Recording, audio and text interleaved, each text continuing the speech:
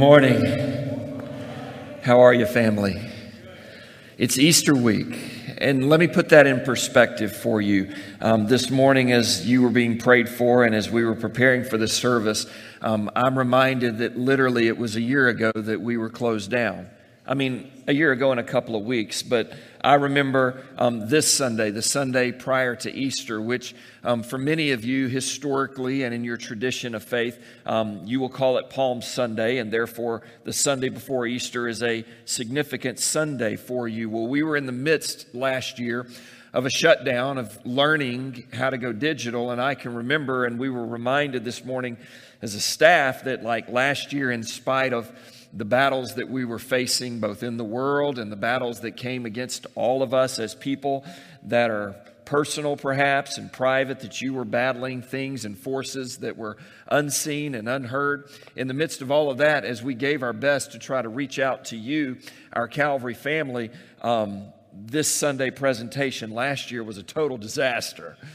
I mean, I can remember, learning how to go online exclusively, how to try to stream, knowing that we had limited capacity, limited technology, that we needed upgrades on a lot of different things, and we were making progress. But I can remember 1 year ago, it was like, gosh, for all that we're battling, for all that we're trying to overcome, for all that we're facing, not only here at this church, but people at large, you as our family extended, in all of these things, gosh, your best efforts just didn't seem to be enough. And then you fast forward 1 year. You fast forward 1 year, and this morning, many of you are here to gather on this first Sunday prior to Easter week, right? The week that we remember all of the things that our Lord and Savior Jesus Christ has done for us. You're here with us online, at least I hope you are, right? Because right now they're not giving me the sign that we've glitched out. No, you're here with us, and we've made every stride that we possibly can, every effort that we possibly can to overcome. Are you overcomers in the room and online today? Yeah. We've made everything we can because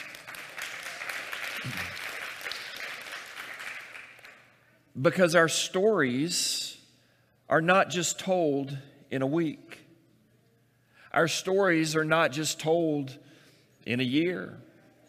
Our stories, the story of life, they're not just told in 3 or 4 years. They're not just told in a decade. The stories of our lives are not just told up until our 40s or 50s. The story of our lives are a beautiful collage of pages and chapters of wins and losses, but overall overcoming because of what this week means to us. The stories of our lives, the best stories of our lives, they are written because of Jesus. They are not written because of weeks of challenge or years of challenge, but they are written as Jesus enters into the temple of your heart. And as you begin to encounter Him and worship Him, and He begins to change your life over generations, that's a beautiful story. And that's the story of your life.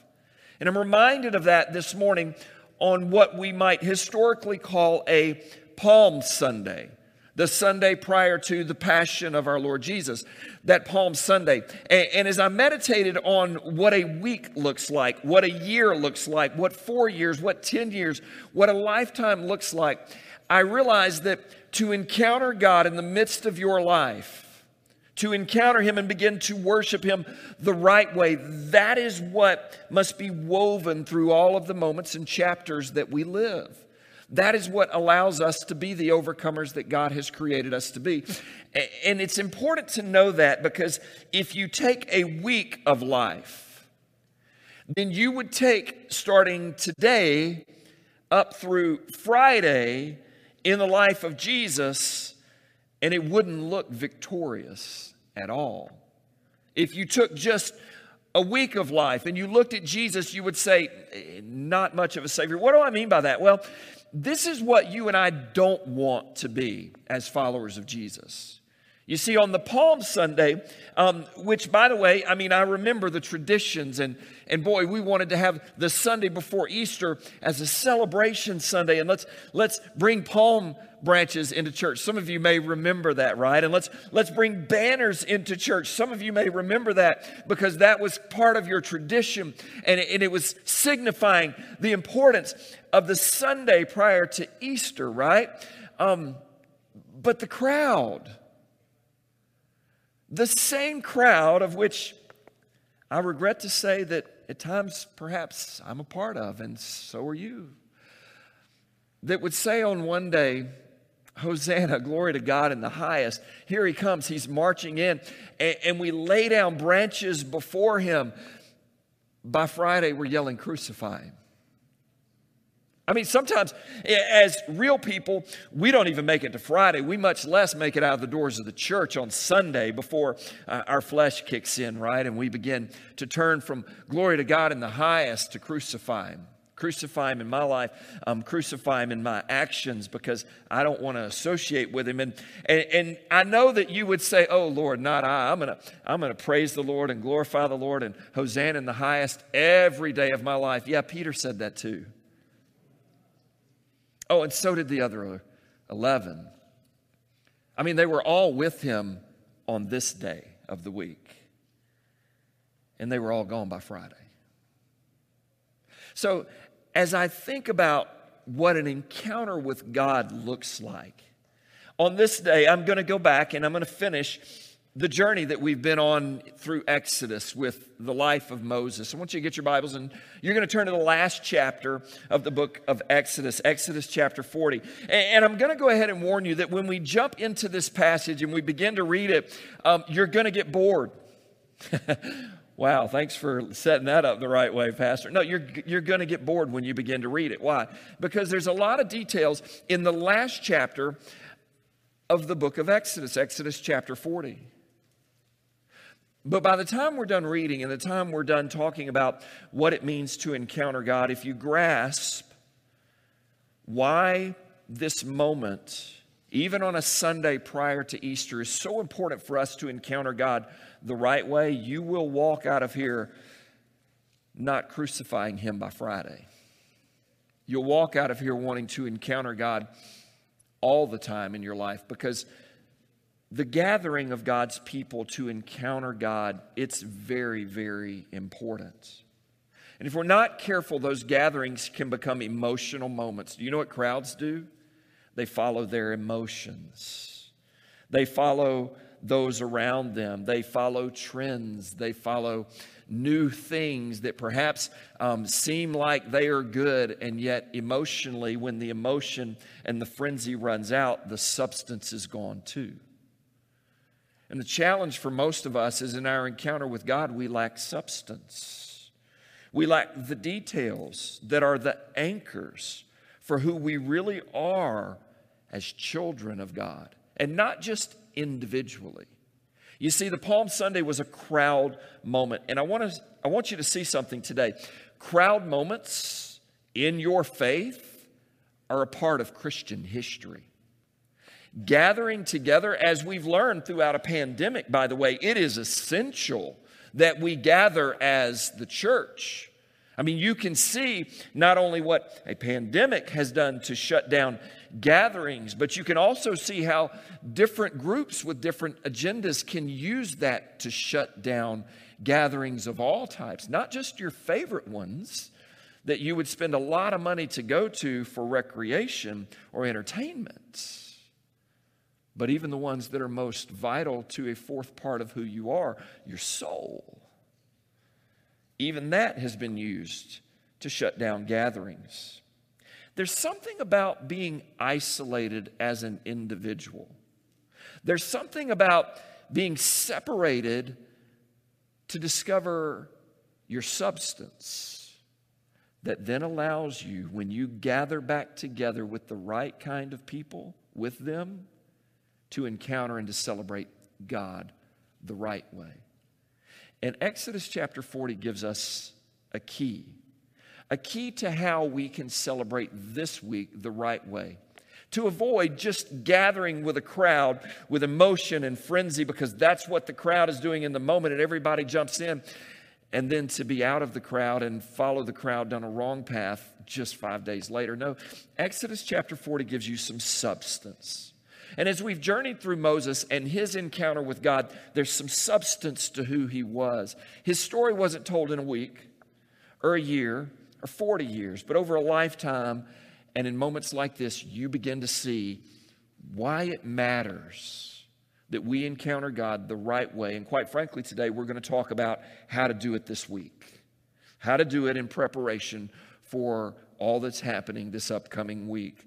Because this is the week that is that moment for believers around the world to focus on Jesus, the Son of God, and what he's done for us. Exodus chapter 40, you have your Bibles. I'm going to begin in verse 16 as we read together. And I'm going to ask you to follow along intently, to pay attention. So for those of you in the room, I know that you're going to be able to do that. For those of you at home or tuning in right now, you might need your coffee. I understand that. So take a big sip, right? Get ready, because I don't want you to miss how God will use this passage to increase your encounter with him. Verse 16 of Exodus chapter 40. So Moses did these things. What did he do? The things that God had told him to do. We're going to discuss those in just a moment. But you get a glimpse. He did these things according to all that the Lord had commanded him, and so he did. Now in the first month of the second year, on the first day of the month, the tabernacle was erected.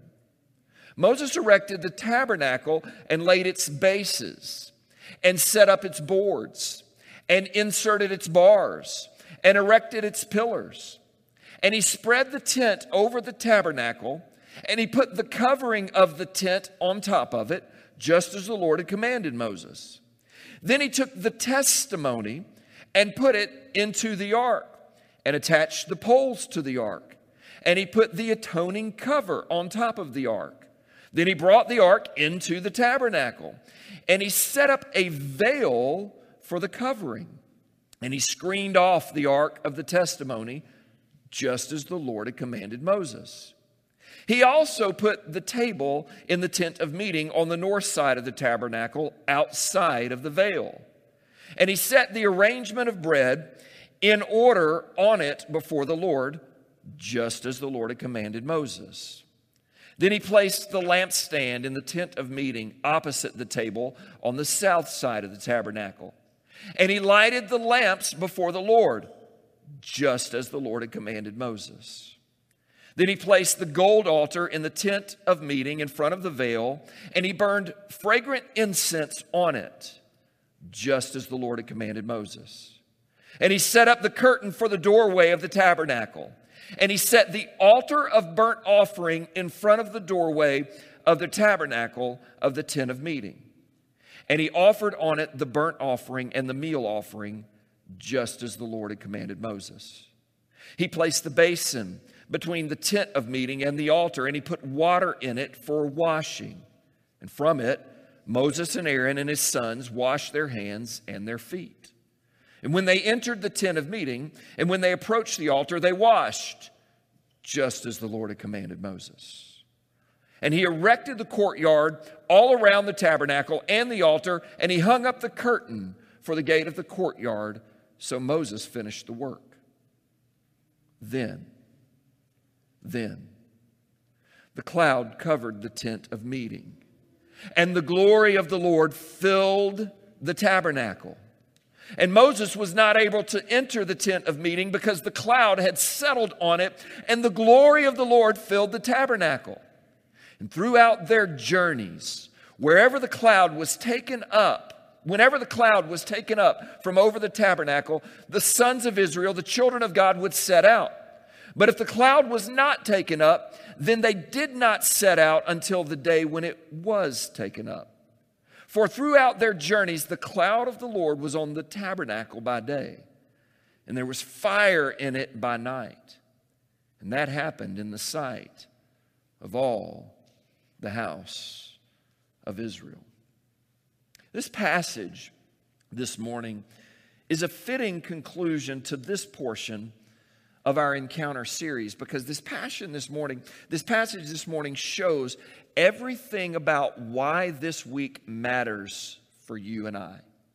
This passage shows the setup for what it means to worship. And what you'll see as we discuss and break this down today is that gathering together for worship for the people of God at a time and place was always essential. Gathering together to meet with God, to experience the glory of God, the fire of God, to receive the direction of God, that has always been important for the sons of Israel, the children of God, which include you and I today. It's always been there. If you're taking notes, your life lesson, you want to write this down. I'm going to give you a few things in a moment. But this is important when I think about my encounter with God. It's important for you. It's important for me. It's important for us as the children of God to realize this. The gathering of God's people. The gathering of God's people. It provides the time and the place for us to intentionally encounter Him. The gathering of God's people. It provides for you and I the time and the place for us to intentionally encounter Him.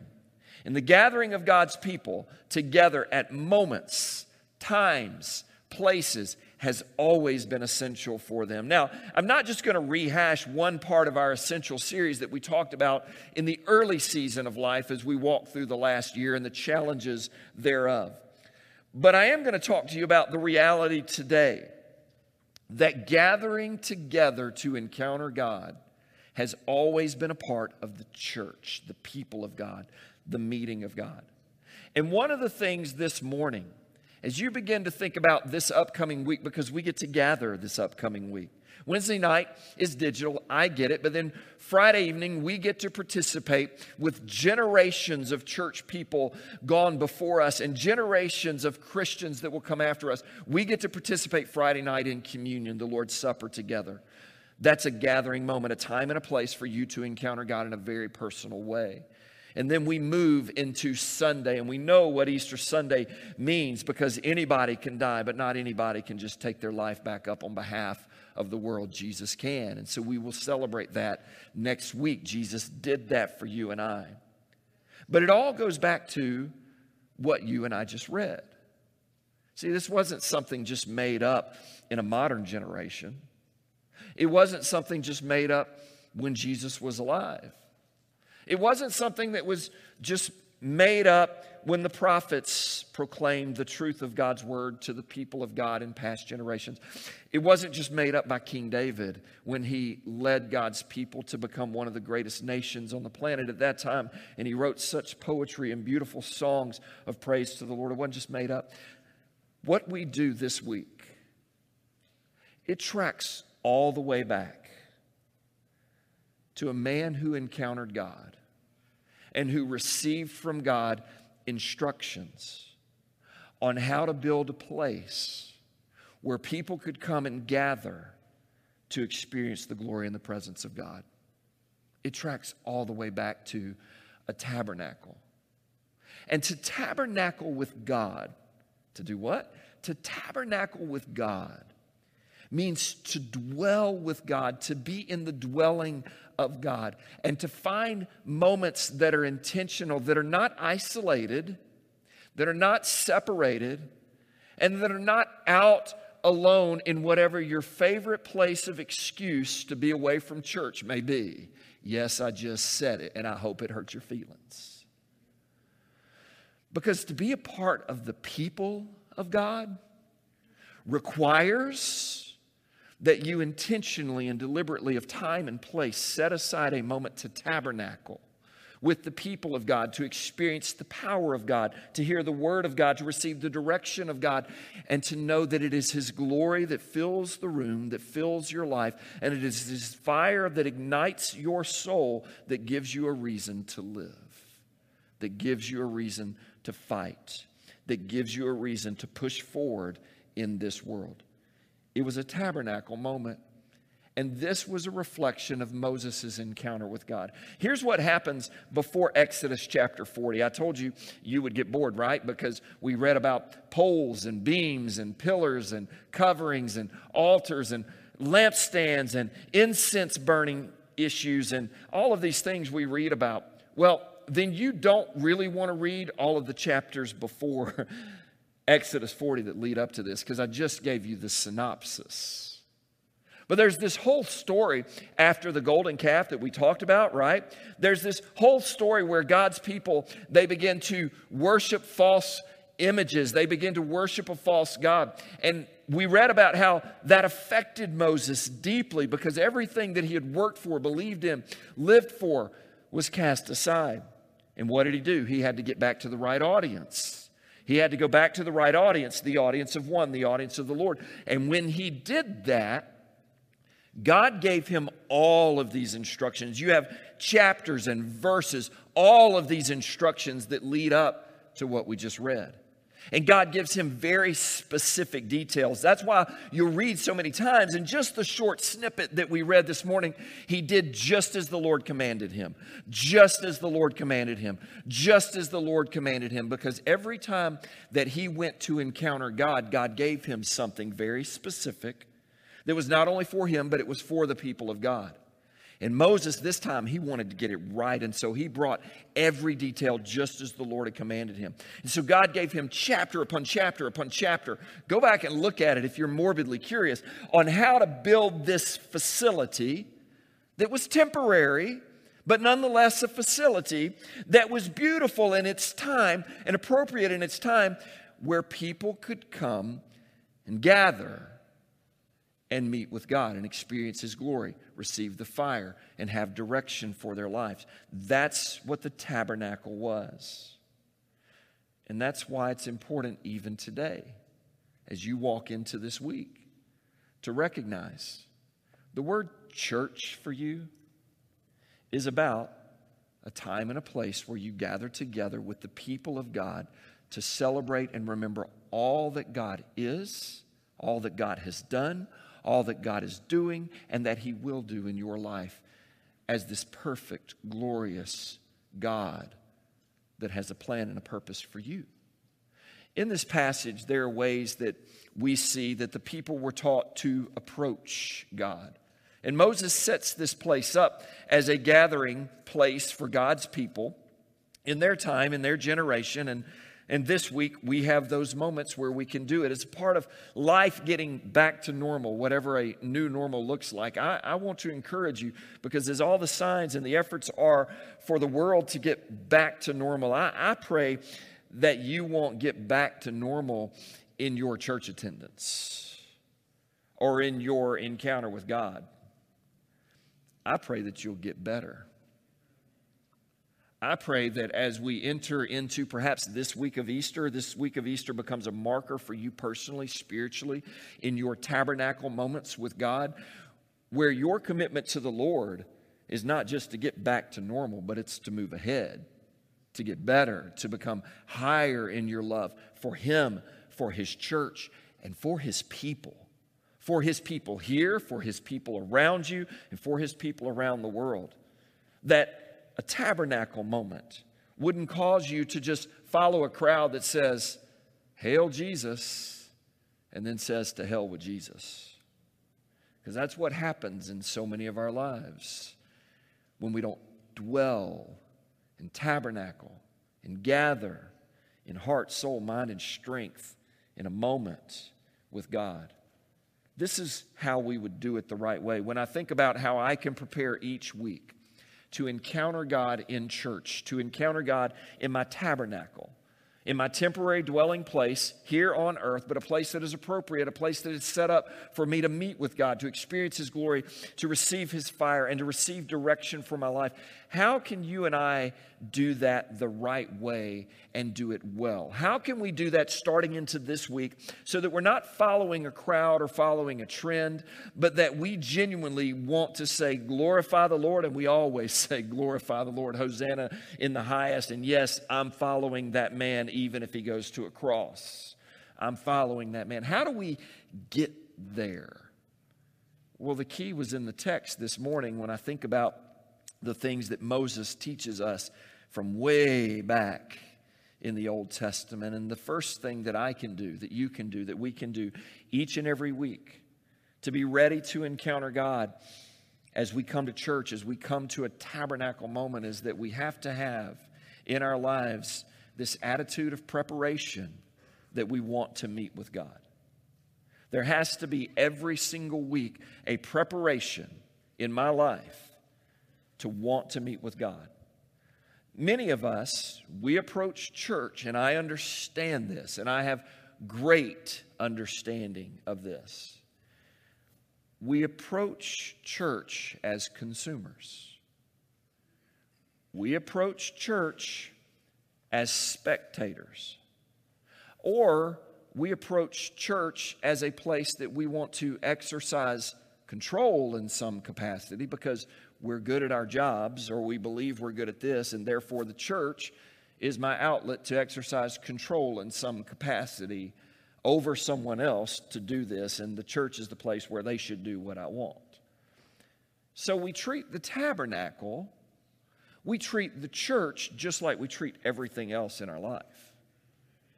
We don't approach it with holiness or with the desire to be lit on the inside by the fire of God, or to stop in a moment and be surrounded by His glory, or to receive, much less, direction that is not a suggestion, but a commandment, just as Moses received from the Lord and did everything the Lord told him to do.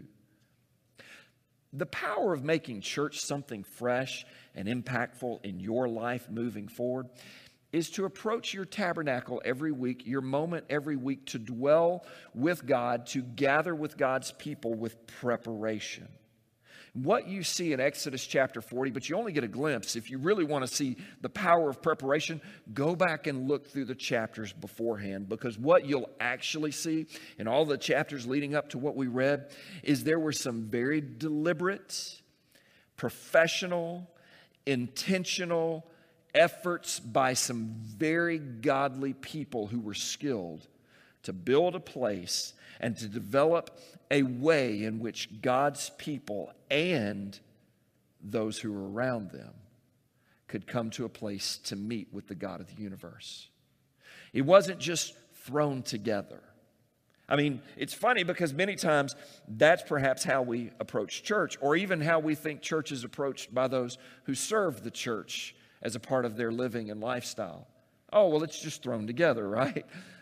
The music just happens, or the technology just happens, or the bills just get paid, or the message, man, he's shooting from the hip type of thing. And that's kind of how we think sometimes it's meant to be when we come to church. But that's not what a tabernacle is like. A tabernacle is a gathering of all of these people who bring their absolute best in preparation to honor God so that they can receive His fire within, experience His glory, direction for life, and continue to move forward on the journey wherever He leads. And for you and I to do that well, we have to be prepared. Preparation, detailed preparation each week to do that. How would you and I do that? Well, I can tell you this: the more in our lives that we will fill our hearts, minds, souls, and strength with only the things of the world throughout 6 days, it makes that Sabbath day a little more cloudy. I have found myself, and I know that you have as well, in church moments and Sunday moments, trying to process so much information and data from a week that it clouds my mind, it clouds my heart, it clouds my soul, and perhaps my best strengths and efforts from the week have been given to everything else, so I'm not really prepared to meet with God. Have you ever felt that? Don't answer the question. Or if you're going to answer it honestly in your heart. Because that's what happens in our lives when we've been given a tabernacle moment to encounter the God of heaven that loves us dearly and that is powerful, that He's not weak and He's not soft, but He's strong and He's mighty, and He is an avenger on behalf of those who need Him. He is a warrior on behalf of those who are weak. He is the answer for those who receive no answer from the world, but yet He will answer and He will work. He is that God. And if I want to experience Him and His Word and His direction and His power for my life each and every week in a moment that we would call church, then it requires preparation. So how can I prepare? I can prepare by maybe doing a little different selection of how much of the world's direction, noise, music, opinion, whatever it is that I let flood my life all week long, and maybe begin to take a fragment, a portion of my life, and turn it more toward things that would build my spirit instead of tear them down. Maybe it's beginning in your life to be able to add a moment of prayer that says, God, out of what I've learned in church on Sunday, now will you help me apply that in my life this week? God, will you show me each day? And asking Him at the beginning of each day or in a moment of intentionality each day, God, would you speak to me about what I learned in church this week so that until the point that I gather again with your people this upcoming week, God, help me to practice that during my life, during my work, during the things that I do. Perhaps it's a moment of intentional prayer. It's always diving into His Word. It's always finding a way to be able to say, one of the ways that I can prepare my heart to meet with God this week is being reminded of what He said in His Word. What He says about you as His child, about His people gathering together, about His direction for our lives. One of the ways that I can take intentional and deliberate preparation to meet with God is to do some of those things. Maybe it's journaling. Maybe it's writing down what God is saying to you, the direction that He's giving you for your life. Or maybe it's going to meet with a minister to say, I don't know what the direction for my life is. Will you pray with me? Or do you have any words of encouragement from God's Word to help me? Or maybe, just maybe, it's a commitment to saying, you know, I'm not going to treat church as just a piece of my life, showing up when it's convenient or when I feel like it. No, I'm going to make church a part of my commitment in my life. And I'm going to give my time, my talents, and my treasures to that place and the time where God's people gather to receive His direction, His fire, and His glory. It's preparation. You wouldn't go after any other skill in your life and expect success if you didn't prepare for it. You wouldn't go after a job opportunity if you weren't ready for it. You wouldn't expect to win a championship if you didn't train for it. You wouldn't expect to receive that bonus and that promotion if you had not produced and earned it. Why in the world would we treat God's church any different, especially as people who are called by His name, as people who on a Sunday prior to an Easter week would say, glory to God, glory to God, glory to God. Well then, glory to God. Prepare to meet with Him every week.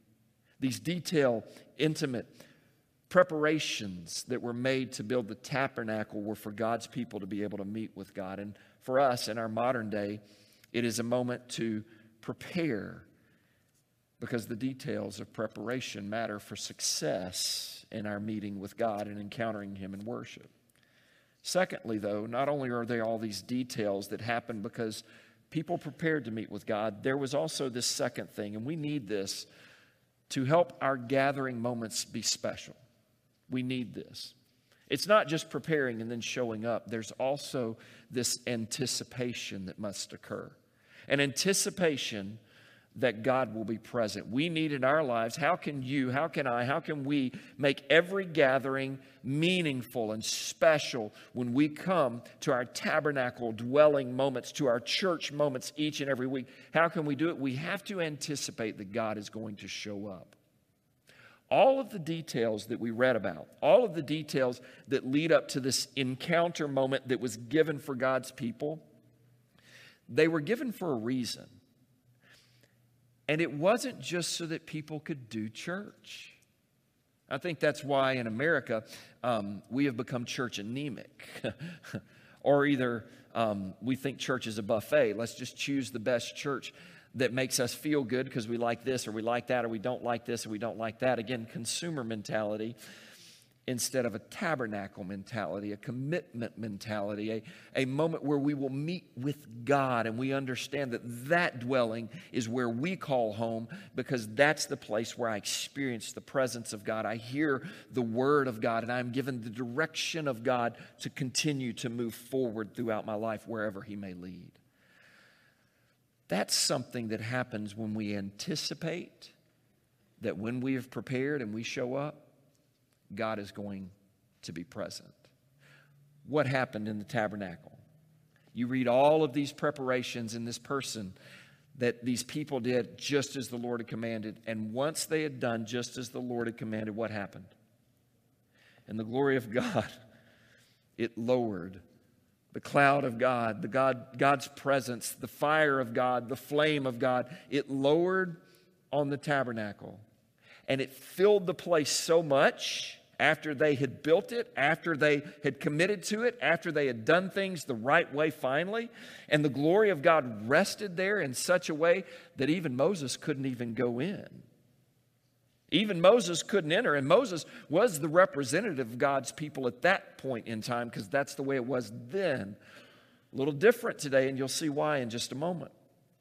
But for that season of time, Moses set it up, and even he couldn't go in. Why? Because the glory of God, the presence of God, the filling of God was so thick that the people couldn't even move. When's the last time you desired that when you came to church? Because a crowd would go, Hosanna, glory to God in the highest, on a Sunday. And by Friday, that crowd's like, crucify him. And I don't want to be a part of that crowd. Do you? I don't. I want to be a part of a group of people that in the midst of shutdowns and pandemics and personal issues that are taught, that learn through the details of preparation to anticipate that their God is just going to come through. That their God is going to lead them forward. That their God is not going to let them go back to captivity and bondage and being beaten down and being abused. But their God is going to move them forward to freedom and life and victory, because that's what it means when you encounter Him, when you worship Him, when you prepare to meet with Him that way. You can anticipate victory. I've never seen a team victorious when they go into a game and they anticipate that they're going to lose. But what I love about sports or any other overcoming moment in life is when someone actually anticipates that they can do something, then they have set the stage that they will do something. Now, when you anticipate coming to church with a heart that is prepared to worship Him, and you anticipate that the glory of God is going to be felt, that the fire of God within you is going to be lit, that the direction of God is going to be given so that you can move forward in life by His leadership at any point. When you anticipate that, guess what happens when you come to church? You're no longer thinking about, I like this song or that song. He glitched when he said this word. He didn't say it right. The English was wrong. What about this person sitting beside me? They breathed on me, so I'm going to get COVID. You're not thinking about things like that anymore. You're turning your attention and your affection toward the Maker, and you're anticipating that He's going to meet with you in the tabernacle of your soul and your heart. Anticipation. Anticipating that God will be present, that the glory of God will show up. That's how your church experience, whether in the room or online, becomes deeply meaningful, because you're anticipating God to speak to you. And quite frankly, when we lose our preparation and we lose our anticipation, then we begin to move from the front row of our faith in church to the middle, to the back, and I've seen it over years, right out the door. And by the way, what do? We go looking for the next crowd, the next frenzy, the next emotional moment, the next feeling, and we've lost the substance of the glory of God surrounding us, the fire of God filling us in a tabernacle moment where we receive His direction for our life. We lose that. moving forward as we reopen the world, I don't want you to lose that. And I think this week is a great week to remember it. Why? Why preach about a tabernacle from Exodus in encountering God on the Sunday prior to Easter? Why talk about the details of pillars and poles and curtains and vases and utility rooms and all of this stuff? Why talk about all that on the Sunday of Easter? Well, here's really what the tabernacle teaches us, and this is what church should teach us, and this is what will set the stage for the rest of your worship experiences and encounters with God this week. You see, the third thing, if I really want to meet with the Lord, God's people gather together at a time and a place that's designed intentionally for me to encounter Him, then part of the preparation that really makes it meaningful is the focus on sacrifice over myself. What really makes your gathering moment with God's people, your tabernacle moment with God's people, one of those moments where you can experience and anticipate the glory of God, to feel your heart, the direction of God, to give you life. What makes that possible is the focus on sacrifice over self. And when you begin to go to a place that is set out, a time and a place to focus on sacrifice over self, you have set the stage to receive God's direction, God's word, God's forgiveness, God's mercy, God's life for you. You have been set to receive all of the goodness that God has for you when you focus on sacrifice over self. We usually miss it because we enter church with self on the brain instead of sacrifice on the brain. But let me show you what happened here. Number one, for the tabernacle to be built that we read about, and there are chapters upon chapters upon chapters. Number one, God's people had to sacrifice to build it. All of the treasures that they brought out of Egypt, all of the excess that they had perhaps from their jobs and the things that they were doing, all of that, they had to give a portion of it to do something significant to create a place where they would meet with God. They had to sacrifice, but that really wasn't the big deal. Oh, yeah, it was a big deal. They gave gold and silver and rubies and all of these beautiful pieces of wood, and they designed all this. Yes, some very skilled, artistic, deliberately committed, and professional people built this place and put it together for God's people to meet. Yeah, it was a sacrifice. But that was this sacrifice. It painted a picture for what was to come and what you and I will experience this week. For example, when I look at the bread on the table, why was there bread on the table in the tabernacle, the dwelling of God? Well, John chapter 6, verse 35, Jesus said, "I am the bread of life. Whoever comes to me will never go hungry, and whoever believes in me will never be thirsty." Exodus chapter 40, the bread on the table. Why water in a basin? In a place for people to wash before they entered into a basin. John chapter 4, verse 14, Jesus meeting with an unbelieving woman at that time says, "Whoever drinks of the water that I give them, they will never thirst. For the water that I give indeed will become inside of them living water that springs up to eternal life." Where'd that come from? Exodus chapter 40, the water in the tabernacle. What about lampstands? Obviously, there was light that was needed on lampstands to illuminate what was going on so that the people could see the sacrifices and that the worship could occur. But it was more than that. Why the fire that filled the tabernacle? Jesus said in John 8, chapter 12, "I am the light of the world.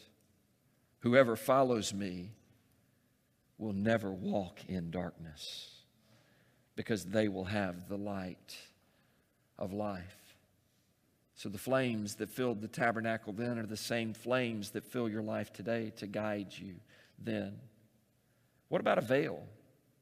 A veil that was intended, by the way, to keep the ark of God, the Holy of Holies, where God's presence would dwell the most, separate from everyone else who would enter. What about a veil? Well, you go into the Gospels and you see that at the moment that Jesus gave his life, the veil in the temple was torn from top to bottom. And therefore, there was no longer any separation for any individual of any background or any culture from God should they want to come into his presence through Jesus, who, by the way, is the last and the final piece that was present in the tabernacle, the place where you would meet with God.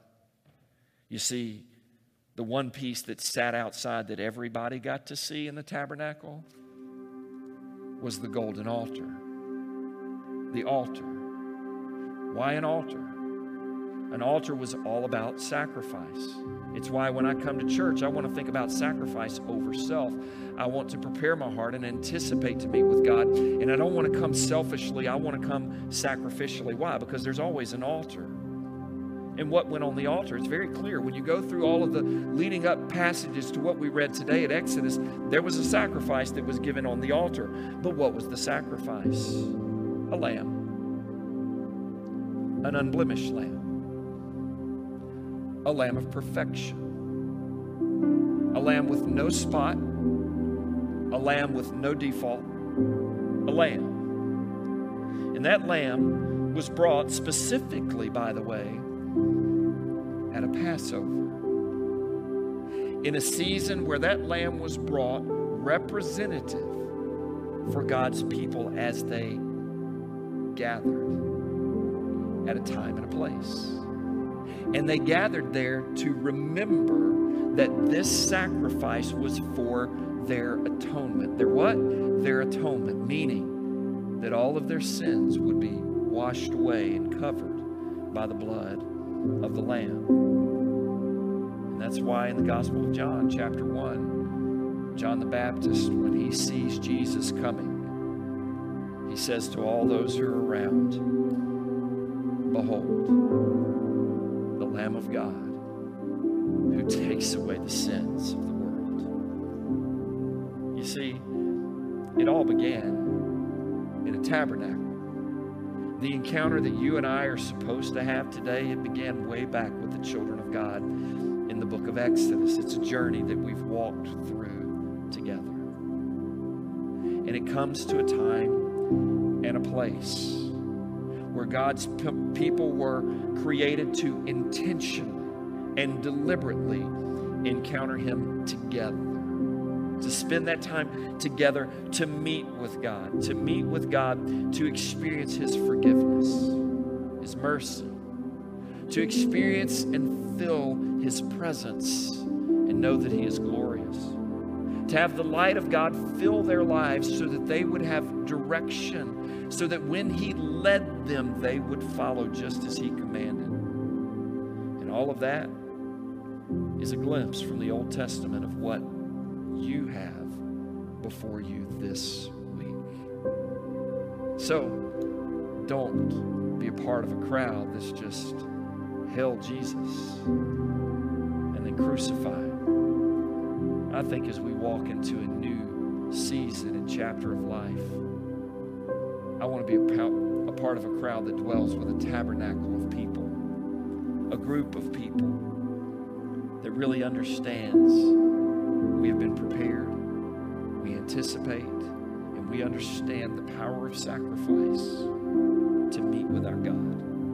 We understand what it means for the light of the world to fill our lives, for Jesus to satisfy the thirst that we have in this world, to be the bread that sustains us, to be the one that separates any division of people that want to meet with God, and to be the only satisfying sacrifice, the Lamb of God, to give us life. That's what it means to encounter Him. That's why we do church. And that's what I hope this week sets the stage for Easter week to mean something totally different for you. pray with you this morning. Father, I thank you that in your beauty, your glorious design, you have given hints, painted portraits, written stories through the lives of people throughout all history to show us today the way to encounter you. So my prayer is that we wouldn't allow any curtain to separate us from you, that there would be no darkness to separate us from you, that our thirst and our hunger would be more toward you than for what is in this world, and that we would recognize in our lives there is only one sacrifice that saves. It is the Lamb of God, your Son, Jesus. And it's in his name we pray. Amen. This upcoming week allows us an opportunity to gather in multiple ways. And here at Calvary, we have designed that intentionally and deliberately to have moments throughout this week to allow your Easter week to be a moment that you gather, that you focus, and that you grow in your relationship with the Lord. So I have a video I want you to see that will prepare you for all that's upcoming this week as you look forward to encounter God in your life this Easter. I'm Pastor Stephen, this is Pastor Noah, and as you can tell, we're excited that Easter is almost here. We wanted to take a quick moment this morning and tell you about some of the things that we have coming up this week as we press towards Easter. We have some powerful worship experiences planned for you and your family this week. Starting on Wednesday night, our Easter night of worship online at 7 is going to be awesome. Followed by Friday, a Good Friday service at 7. It's on campus and online, and we're going to be celebrating the Lord's Supper. Then to cap it off, we have Easter Sunday on campus and online at 10 a.m. where we have a powerful moment of worship that you and your family will not want to miss. Now, don't worry, because during all of these on-campus worship moments, Calvary Kids will be up and running. Your kids do not want to miss out on some of the incredible Easter activities that we have planned for them during this coming week. And Calvary students also have awesome events this week. Actually, tonight at 6 o'clock, we have an Easter movie night that's going to be a great time for your teenager. Now, the last thing that we want to tell you about is something special, and it's something brand new. This year, we are doing Easter on the Go. Now, Easter on the Go will take place in the Calvary Church parking lot right out back from 4 to 5:30 p.m. on Thursday afternoon. Now, what we want you to do is we want you to load your family into the car, drive through the parking lot, and we have a special gift for your family. Calvary Kids and Calvary students are partnering together to make sure that your kids have an incredible Easter at home and on the go this year.